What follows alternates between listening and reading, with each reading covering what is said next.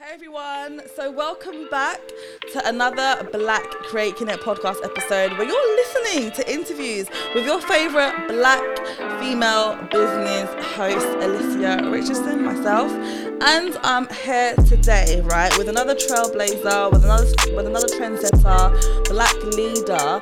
We have Tevin Kittoe in the studio. Thank you. Appreciate the warm welcome. Of course, everybody gets a warm welcome here. You get a warm welcome. Everybody gets a warm welcome. How you feeling? I'm good, man. I'm good. Appreciative, happy, all sorts of stuff, man. I'm grateful above all. I've learned to become very grateful. What are you grateful for? Grateful for life. Literally just grateful for life. Grateful that I'm here. Grateful that I've been able to experience everything I've been able to experience. Yeah. Best experience that you've experienced so far in the last year? In the last year? Oh my gosh, wow, 2023. I don't know, man.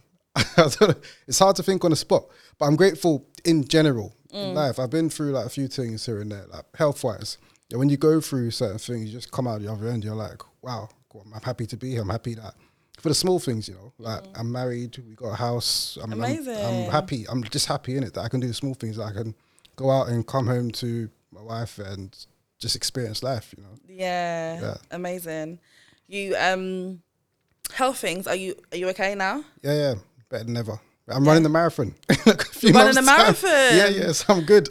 Tell us about the journey to get in there. You can talk as comfortably as you wish. You don't have to go into all of your health details. But what's been the journey, kind of getting to the point of being able to run a marathon? Yeah. Like I've always been into fitness, anyways. In general, like, I used to play a lot of football and all of that when I was in school. I never used to like running. I only got into running during the first lockdown because everything closed. Because I was going gym, the gym's closed. I was just sitting at home doing nothing. So I'm like, gotta do something, innit? So I got into running then. Health-wise, I've been in good health, but I've had like random scares. If you know what I'm saying, things are unexplained. So my first, I don't even want to say good health. I've had football injuries. I've had like dislocated knees. I've done it once. I fractured my arm. I've had random things here and there, but all through football.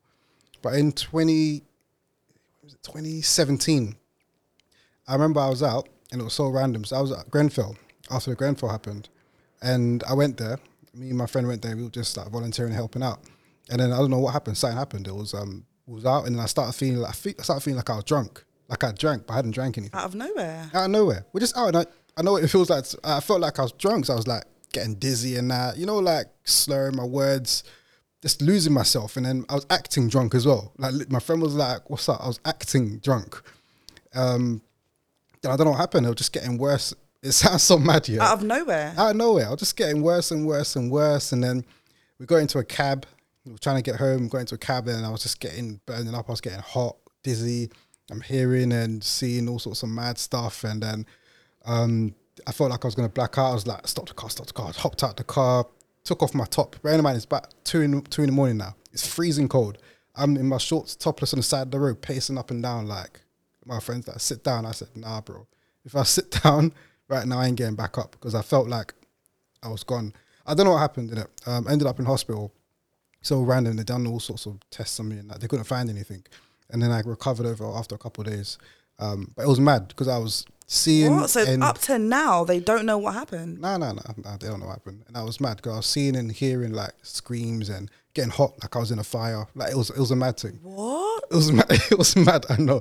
It was mad. That's why I was like, I can't sit down and close my eyes, because the way I felt like I was in a burning building. Like, but it was mad, innit? It was This was after you went to Grenfell? Yes. Did you have anyone that was close to you that had passed away or been affected by Grenfell? No, I didn't know anyone personally that was there.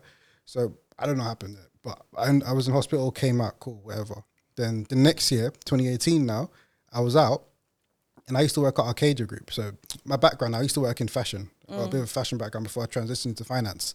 And I was out, I was leaving work. I was going back to, I was leaving the job, literally. I was going to university again. So this is my final day. It was my final day, literally, and they took me out for drinks.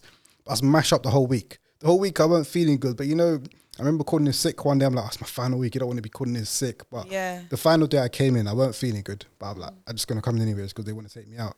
I went in and I was just in mad pain. I had this pain at the side, like crazy level of pain. And it was like getting excruciating. So we went to the pub after work here and then Like they bought me a drink. I took one sip. I said, nah, I can't drink, man. Because you're in too much pain. I was in pain. I just wasn't feeling good. Like pain, nausea, all of that stuff. I just weren't feeling good. So I took a sip. I said, nah, I can't do it. And I just left after like 20 minutes. It was my leaving drinks, but I left. I went home. And it just got worse and worse. And I was in bed. I was like bedridden. And I was like, nah, this is nuts, man. Let me go to the hospital. Let's try and figure out what this is. Anywho, went to the hospital. By the time I got to the hospital, I couldn't walk. They put me in a wheelchair. You couldn't walk? Nah, mad pain. This is more pain. Bearing in mind, I said I've dislocated my knee before. I fractured my arm. I've had all sorts of... I've torn ligaments in my calf when I was playing football. This pain was worse than all of that. Like, it was excruciating level of pain. Anywho, turns out that there was a blood clot in my side that was heading towards my kidney. And then I went to hospital at the right time, because if I didn't go... If you left it a little bit longer... Oh, my goodness. It might not have been good, basically. So when I say I'm grateful, I'm like, I've had a few scares here and there. And not only myself, like other people close to me have been through things. And then when you go through them things, you come out the other end, you're like... Thankful. There's a simple analogy, yeah? I remember I went to the barber's one time. And I got there. And I meant to pay and I couldn't find my wallet. And I'm like, oh, shit, bro, where's my wallet? So can I swear on here? Yeah, we've had people. All right. So I'm like, yeah, cool, I've dropped my wallet, like, where's it, blah, blah, whatever. Cool. I've gone back out. I found it just like kind of down the street, and I picked up my wallet. And I remember walking back to the barber and I had this massive ass smile on my face. I was so happy. And he gave him the money and I went home. And then what that impressed upon me, simple, was that when I had it and I walk around, I didn't care, and it's just in my pocket. It is what it is. When I've lost it, and I didn't have it, then I've got it again, I'm over the moon. I'm like, rah. Then that's how I think about it in terms of my health. It's like, you got it, you're good, innit? You know what I'm saying? You just go through life, innit? When you go through certain things and you come out the other end, you're just great, you're happy. You're like, rah, I can walk, I can talk, I'm healthy, you know what I'm saying, I'm good. So, yeah, I've just been taking my fitness a bit more seriously. Going gym, running, all that kind of stuff, and running my first marathon in April. 4 months time. It's amazing. Appreciate it. That's amazing. I'm so happy that your health is where it is at the moment. I'm grateful for you on your behalf, but you're right, because whenever I feel like I've got a cold, whenever I've got any type of sickness, I remember when I had COVID, I was like, God, if you get me through this, I promise I'm not gonna I'm not gonna be drinking like that anymore. I'm not gonna be doing anything crazy.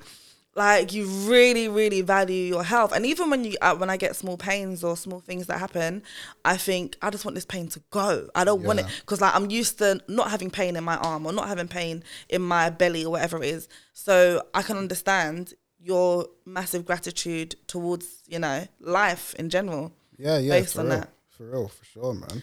So off the back of that, what I'd love to understand is a bit more, just a quick whistle-stop tour of your journey as to how you got to where you are today. Now, you can start from wherever you want, okay? Yeah. Some people start from 16. My listeners are probably sick of me saying this. Some people start, they're probably saying it with me. Some people start from birth. Some people start from university or after university. But where did Tevin's journey start? And just kind of take us through a whistle-stop tour. There's probably someone like Malvin on those exact words. When you're saying, there's probably someone listening like Malvin on those exact words. Here she goes again, asking the same question. But this is my podcast, and I dictate how it goes. But so go ahead. Yeah. Where did my journey start? Our journey started from birth, innit? I feel like every single experience you go through just culminates and makes you the person you are today. In short, I've always felt that I wanted to do something where I'm going to have some kind of impact on individual people's lives. So that's the thread that my choices in my life has followed. When I was younger, I thought I wanted to be a doctor, maybe impressed upon by my parents or whatever. I took it by myself, but I thought, cool, this is what I'm going to do. I was watching Holby City and all them things, and I was like, yeah, I'm going to do this, I'm going to save lives and blah, blah, blah, whatever. I wanted that, and I also wanted something that wasn't going to be boring. I wanted something that was going to be, I'm doing something different every day. And I just felt literally through Holby City and programs like that, I just felt, wow, okay, it's fast paced, I'm doing something different, I'm helping people, this is what I want to do. So that's what I studied. I studied my sciences and that, went to college, done my biology, chemistry, all them kind of stuff.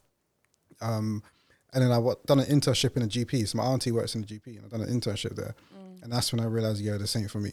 Like, it's not for me. One, I just found it's nothing like Holby City. Like, it's very, if I keep it, not for me in it, basically. I don't want to disrespect anyone that does that, but for me, Yeah. Like, it weren't for me, man, at all, man. And secondly, I feel like I ain't gonna be able. That isn't how I'm gonna make wide sweeping change, because you're one person here and there, but I'm thinking on a societal or a world level.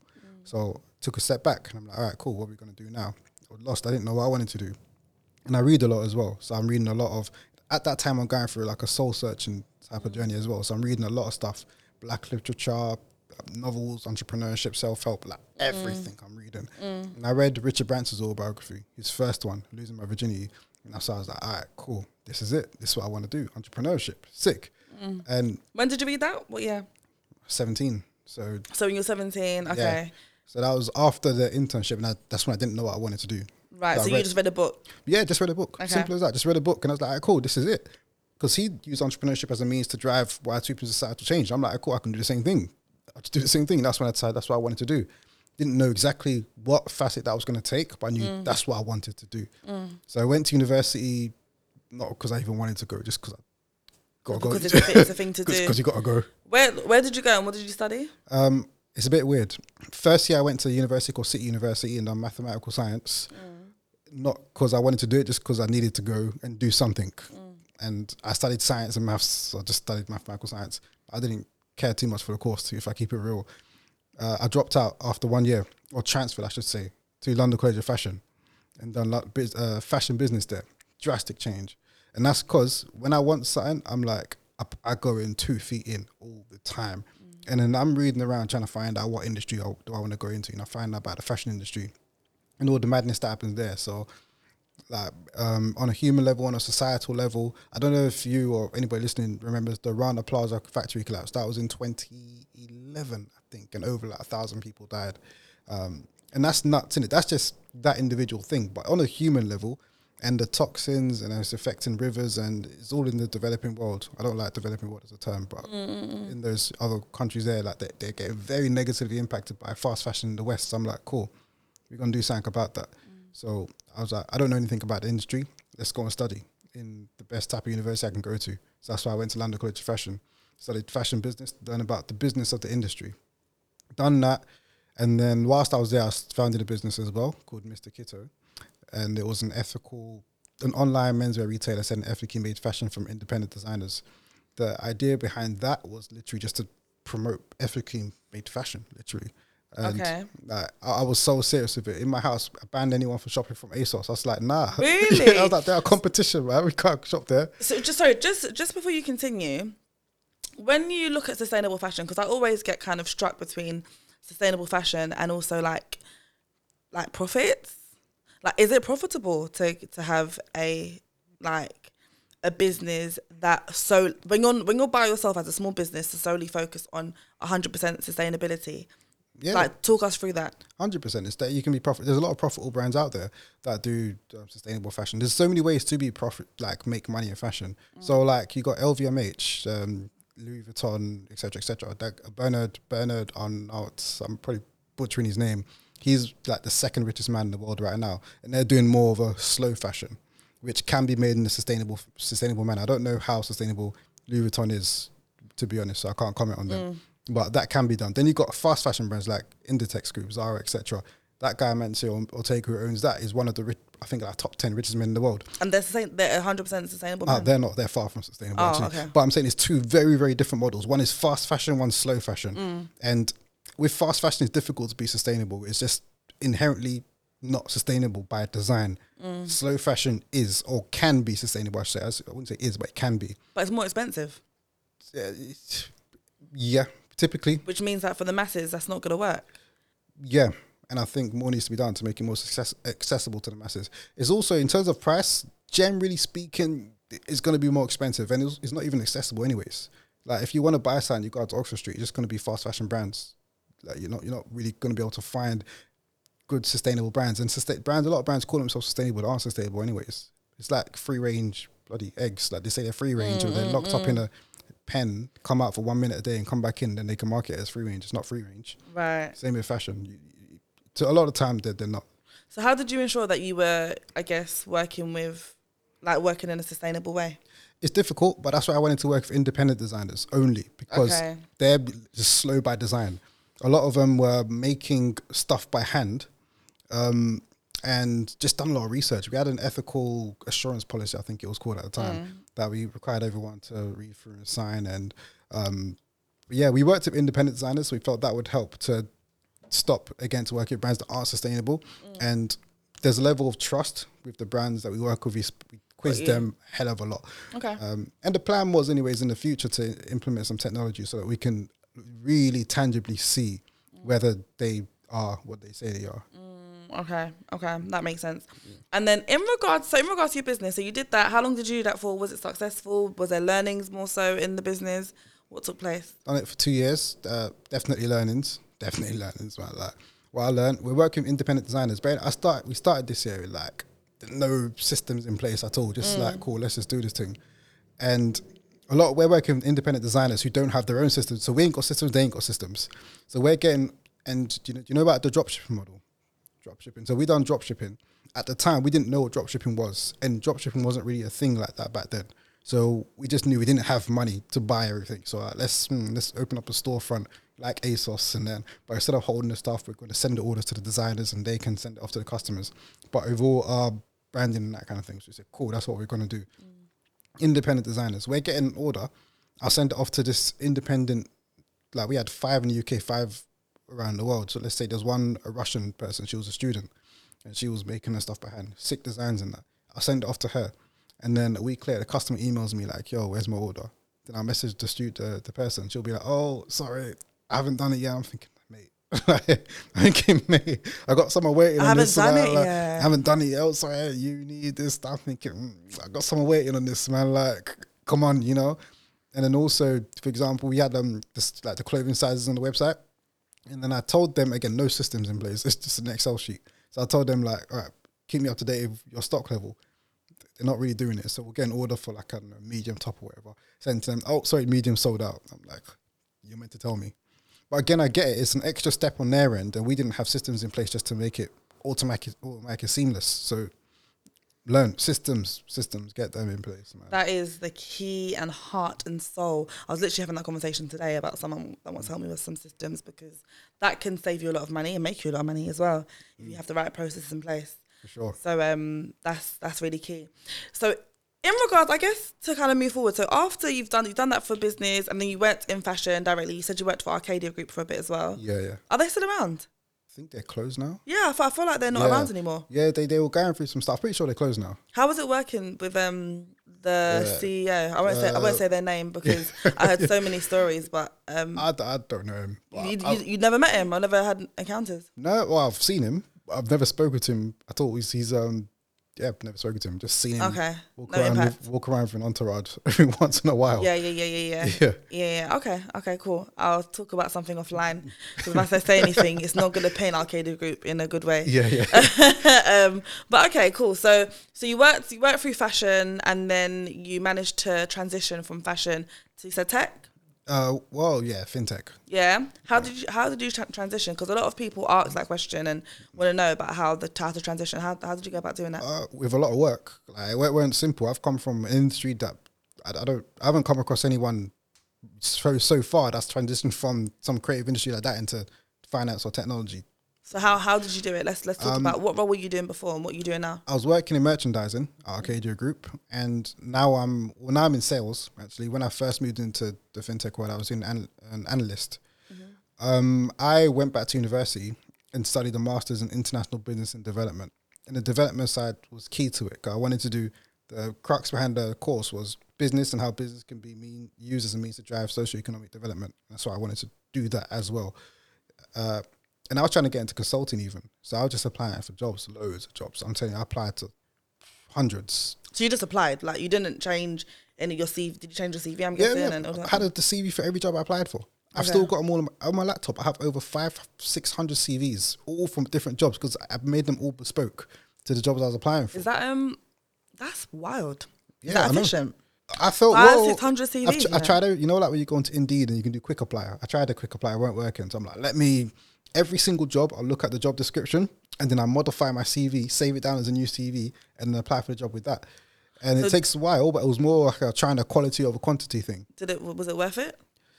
I got the job in the end. So I suppose so, but it was a tough market, and maybe because of my background, they made it a bit more difficult because I didn't come from school with like A stars and everything like that. I come with like decent grades, I guess. So how did you manage like the interview process? Like when obviously you've modified your CV, Yeah. managed to transition, how did you manage those conversations in person? The interview process was interesting here because like I applied for so many jobs. I probably had like a handful of interviews, literally. And then when I'm going in there, I'm trying to come technical, like, yeah, this, that. I understand, I can read and learn about this. That's not that difficult if you do your research, you learn on the job as well. So I can understand, but it weren't working. I went to a few and nothing was happening. I guess like if I'm coming to talk from a technical standpoint against someone else that's talking from a technical standpoint, has better grades than me and has a background in that industry already, they're going to take them, innit? So with my interview for my current role, I learned the technical side of things, of course, but that's not how I approach the interviews. I approach the interviews just my personal story.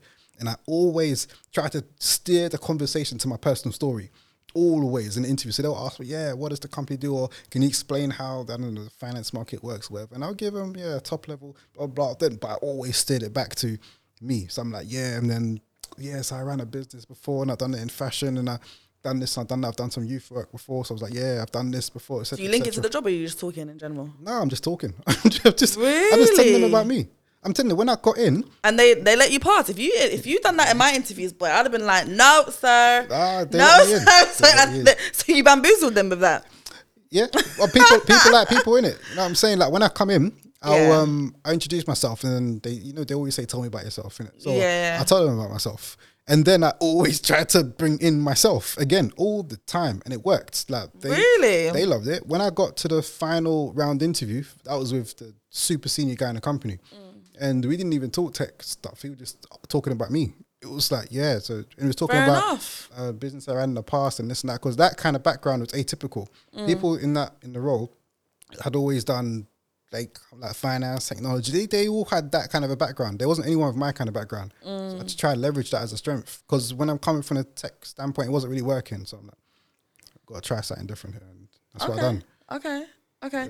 What about in regards to I guess when you then started the role, how did you find yourself to like learn and develop all the skill sets to know what you're doing? Like, how did you find that? The role's calm, man. Yeah, it's all good. You learn it. You're smart then. You learn on the job. Yeah. You learn anything you learn anything on the job. You do your background reading, of course. I've done my research and learned about markets in general before. But you get on the job, you're still gonna come in. You still have to learn on the job anyways, and you learn on the job. Yeah, that is true. To be fair, you do learn a lot on the job. Like, I've learned a lot of my recent jobs on the job. Pretty much every single job that I've done, even the job I'm in right now, first time I'm a founder, really, and I'm just figuring it all out along the way. I don't know even what that looks like I'm figuring out what that looks like from like a team management perspective or hiring or building perspective. Do you know what I mean? So I hear you. I'm glad that you you managed to transition confidently and just kind of, go for it. I love that for you.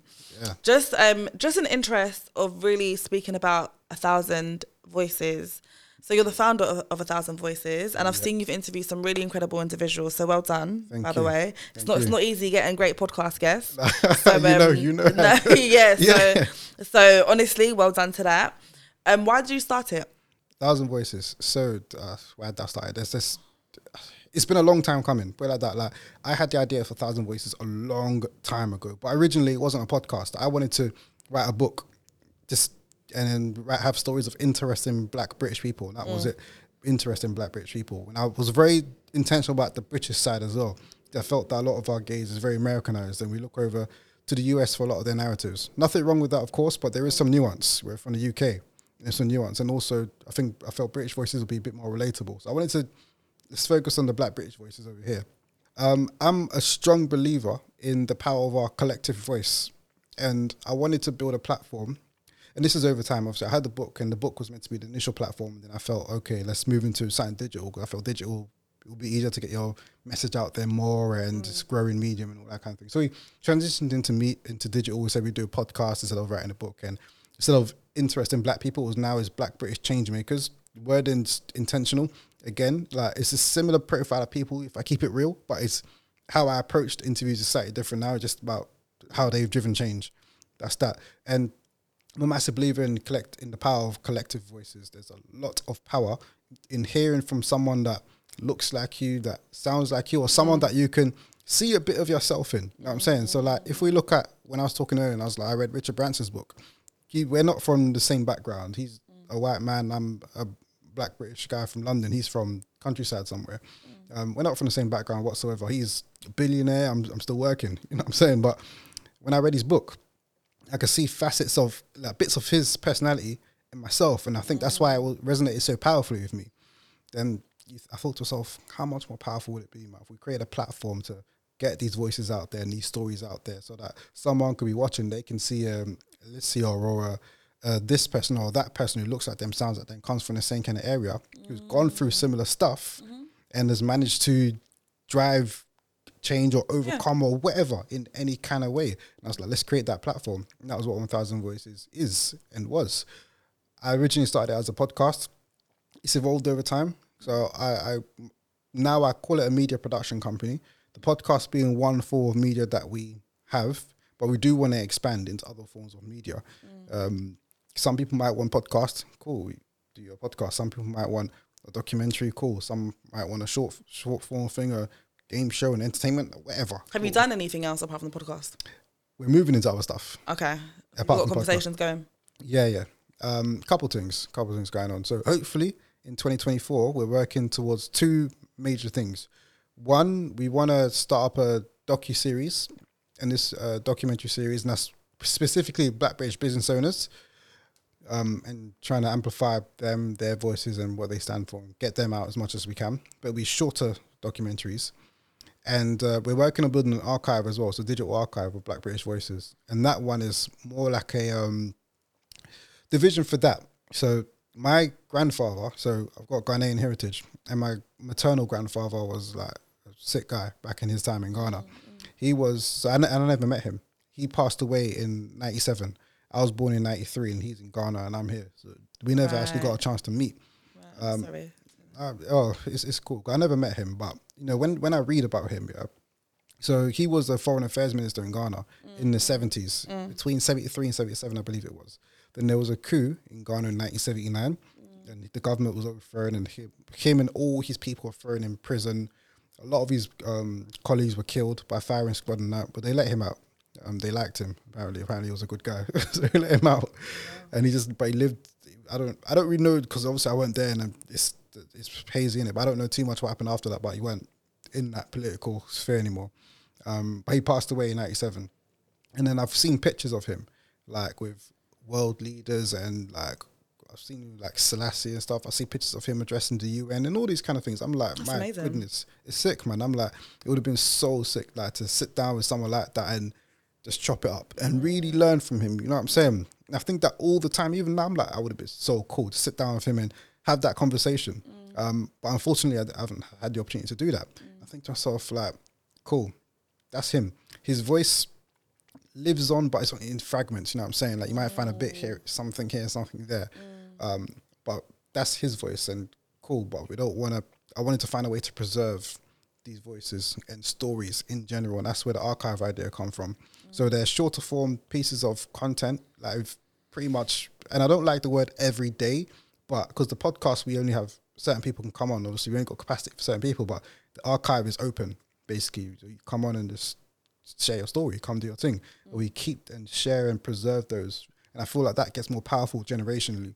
So that in, I don't know, 1 generation, 2, 3, 4 generations down, someone could log on and be like, all right, cool, let me look for something let's look for a story from a teacher from East London. And you see all these Black British voices, and someone will come and give their 5-minute story. Yeah, I'm from here, I grew up here, blah, blah, this is my story, this is my advice, whatever. Or let me look for my ancestor. Let me look for someone from Leytonstone, East London, whatever. And you know what I'm saying? Just building that. I feel like it gets more powerful generationally. And that's something that we're excited about. So we're working towards starting, that's hopefully, sick. In 2024. I love that. When did you start it? The podcast. It's Feb 22 when the first episode came out. Okay, wicked. Yeah. How often do podcasts come? Do episodes come out? Is it Every other week? Yeah, well, weekly, man. It's tough. I guess you know how it is, isn't it? It is hard. It's hard. It's weekly. But you're still doing your thing. Yeah. You're here. You're 68 episodes in, right? 68, 69 now, actually. 69 episodes in. Yeah. So, I don't know when this comes out. I don't know. It might be a bit more, but yeah, 69 for now. Yeah, which is amazing. Like, it's not easy to. I think the average podcast makes it like up to like 4 episodes or something like that. There was a stat that was shared with me. So, and I'm like, 4? Like, so you've already won. You've already won. So like, keep going. I think what you're doing is really important. I think it aligns really well with what we do as well, in regards to just having these things as evergreen content and documented. Because like, I was thinking today on the train, actually, I was thinking, God forbid if I was to pass away right now, like, the great thing is that my future nieces or nephews or family members, or they can Google Auntie Alicia or Grand Aunt Alicia, and they can see me and they can hear from me and they can get a feel for my personality.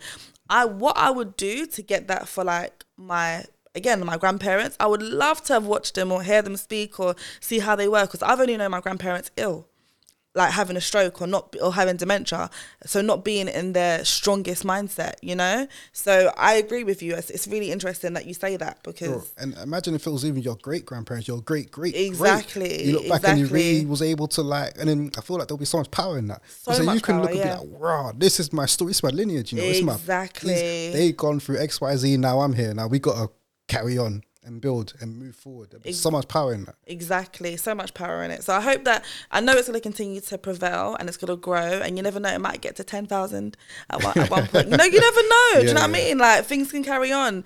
Ideally, you want to build something that's a legacy that goes on beyond you, which is amazing. But I guess one thing I like to always ask is, what is it that the community can do for you, or listeners can do for you, to help to elevate and amplify what you're doing? First question. So what is that?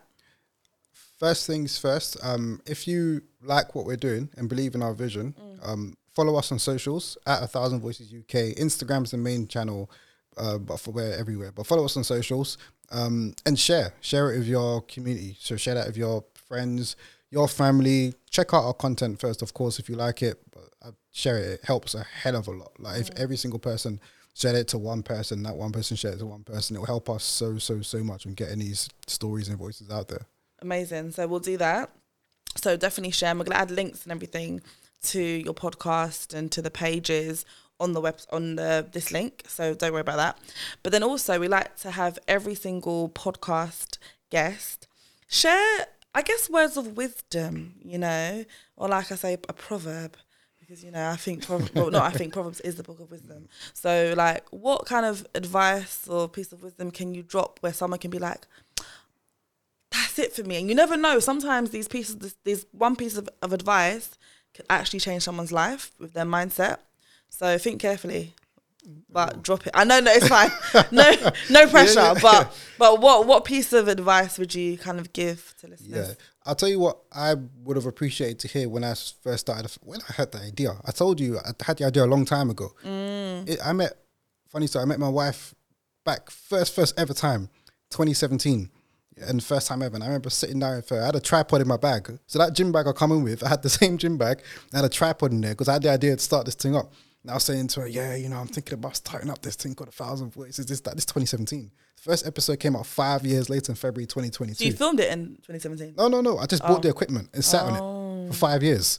And came up with every single excuse in the book. Like, then, I need to get this equipment. I need that. And then COVID hit. I need a space. And it just come up with every excuse in the book. And I was procrastinating on it. And I learned that was because of a fear of failure. And when that became apparent to me, I thought, there's power in knowing. And that's when, not long after that, then I just, first episode is far from great. I didn't even want to release it. Like, it wasn't great from a technical standpoint. From my standpoint, it wasn't great. But the learning's in the doing. Yeah. And I really, really would tell people that the learning is in the doing. Don't worry about the thing being perfect at first. Chances are, if we keep it 100% real, your first ever thing you put out, a lot of people aren't even going to see it anyways. Most people don't care about what shade of yellow your logo is. So don't spend a week looking through all of these RGB colors. People don't care. They just put out your content and iterate over time. You learn over time, and that's what happens. That's what I've done with 1,000. I put out the first thing, we've learned and improved over time, but don't sit on it trying to make it perfect. Start and you'll learn and you'll grow, and be consistent. Word. No, that is really, really important, because I think I resonate with that as well. Like, there's so many things, so many doors that have opened for me because I started something, and someone else will be like, oh, I swear you do this, or I've seen you do this. And then doors just keep opening and opening and opening. And you find your cup just overflowing just because you just put in the first little bit of water, and people just keep filling up saying, oh, what, you want more? And it comes to you. So I agree with that advice wholeheartedly. Stop making it. Listen, if you're making excuses right now, this is your sign to stop and just start and learn on the go. For real. Yeah, amazing. Well, thank you so much for coming on, and at least being so open to kind of share bits and pieces of your journey, like what you've been doing, the 500 CVs, like all of that. Thank you so much. I really appreciate it. Thank you. How you feeling? I'm feeling good, man. Yeah. Amazing. I'm sure there'll be other parts, and there'll be other times that we can connect and film content and all of that as well. So I'm excited for the future. Sure. But keep doing what you're doing. Thank you. Yeah? Thank you. Amazing. Well, thank you so much for listening, everyone. Please do share this episode. Don't just leave this to yourself. Don't be selfish, okay? Share it and ensure that other people can hear the message, can hear the story, can hear the wisdom, so that they can too grow. I'll see you all in the next Black Create Connect podcast episode. Take care. Bye. Cheers. Bye.